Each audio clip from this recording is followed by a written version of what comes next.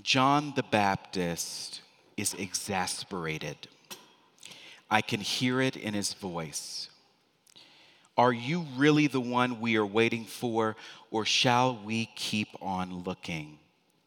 Are you the one we've been expecting, or are we still waiting? Are you the one who is to come, or should we look for another?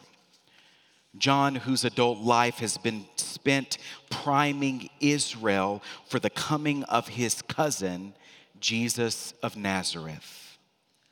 Jesus, the one John played hide and go seek with.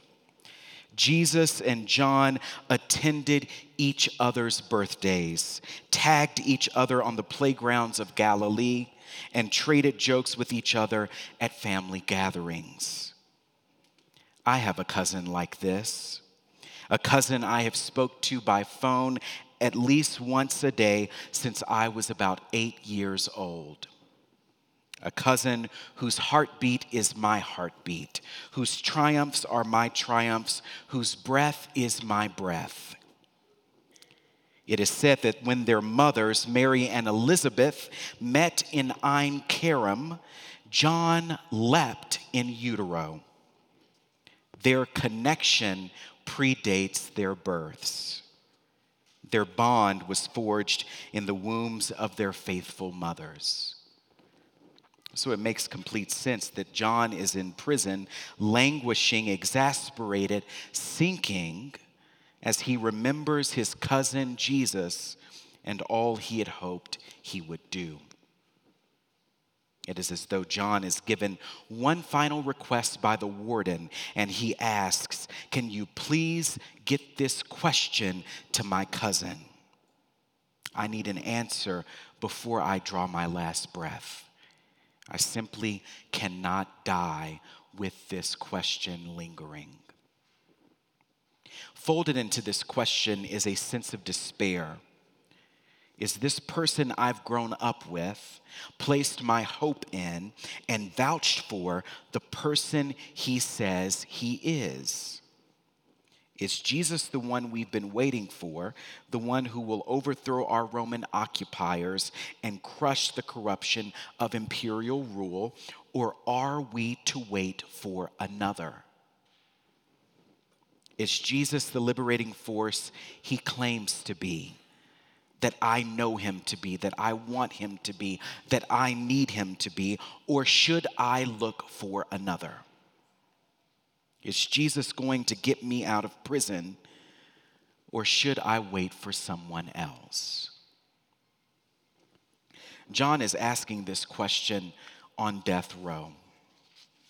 John is asking this question from a place of profound anguish. John is asking this question at the intersection that none of us want to be at, a dead end, a rock, and a hard place. John is asking this question in concert with people who are honest people throughout history who will not settle for tidy, trite answers. Are you the one who is to come, or am I to wait for another? Are you the one to reconcile me and my loved one, or am I to wait for another? Are you the one who is to resolve my diagnosis, or am I to wait for another? Are you the one who is going to pay my rent this month, or am I to wait for another? Are you the one who will deliver me from this grating coworker, this irritating spouse, this intractable situation, or am I to wait for another? Don't look at your spouse right now. While the author, Debbie Thomas, has used the following phrase to refer to Mary, Mother of God, Mother of Jesus, it is also applicable to John the Baptist. Holy bewilderment. Holy bewilderment. And if you receive Richard Rohr's daily meditations in email, you saw this past week, this phrase, holy bewilderment, which Debbie Thomas defines as the journey out of familiar spiritual territory into a lifetime of pondering, wondering, questioning, and wrestling. We witness John at a critical juncture on this journey where his life of faith appears to be unraveling in the isolation of incarceration. For an indefinite amount of time, he is left with nothing but his next breath. How did I get here? And how will I get out? He's probably wondering.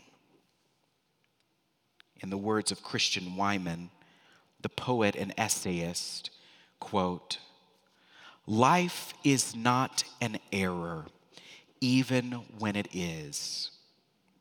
That is to say, whatever faith you emerge with at the end of your life is going to be not simply affected by that life, but intimately dependent upon it. For faith in God is, in the deepest sense, faith in life, which means that even the staunchest life of faith is a life of great change.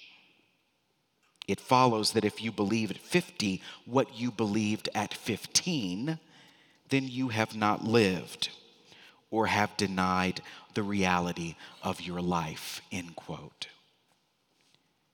John is in the middle of experiencing a great change from the confidence of his wilderness preaching just last week to the coldness of his prison cell today.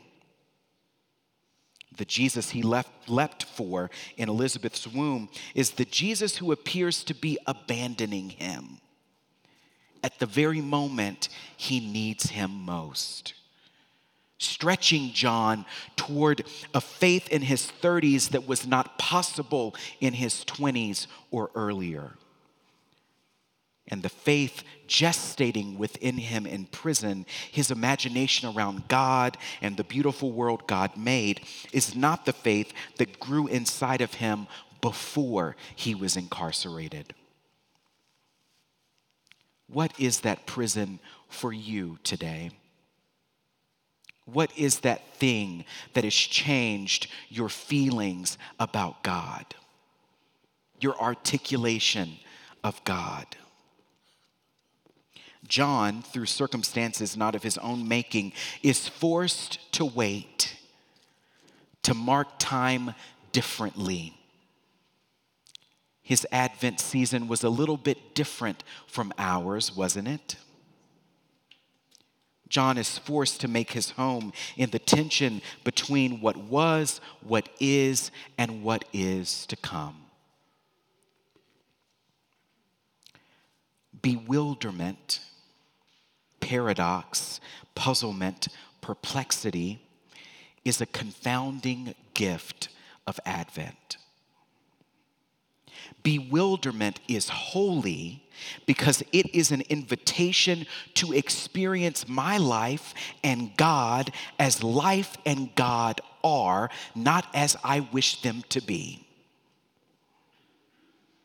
All of life, the mass violence with which we are all too familiar, and the less acknowledged violences inflicted upon us relationally, economically, politically, personally, and that we ourselves inflict on others, all of that, however painful, belongs to God. And it is God, the patient weaver that God is, who is faithfully lacing the seemingly disparate threads of our lives into something meaningful. We heard it in Isaiah, and I was reminded of this. Sometimes my mind wanders. I'm not as devout as Richard or Katie or Amy. Sometimes my mind wanders during the readings. And I was taken back to December 10th of 2010 when I was confirmed in St. Luke's Episcopal Church in Jackson, Tennessee, the third Sunday of Advent. These were the readings that day. Isaiah says, "Here is your God. Be strong and fear not. I will come and save you. This is the God we're dealing with today. This is the God that John was dealing with. It is God in Christ, even when I can't perceive it, even when I can't believe it, even when I don't have faith enough to imagine it, who is mending relationship. It is God in Christ who is opening ears and eyes. It is God in Christ healing the sick and announcing good news to the outer edges, coaxing a fractured world into union. Holy bewilderment is an invitation to ponder anew the unfolding mystery of life in our strange and stunning universe. It is an invitation to pause and appreciate that when answers are slim and challenges are more numerous than tears, Jesus sees, knows, and treasures us beyond measure, questions and all. Amen.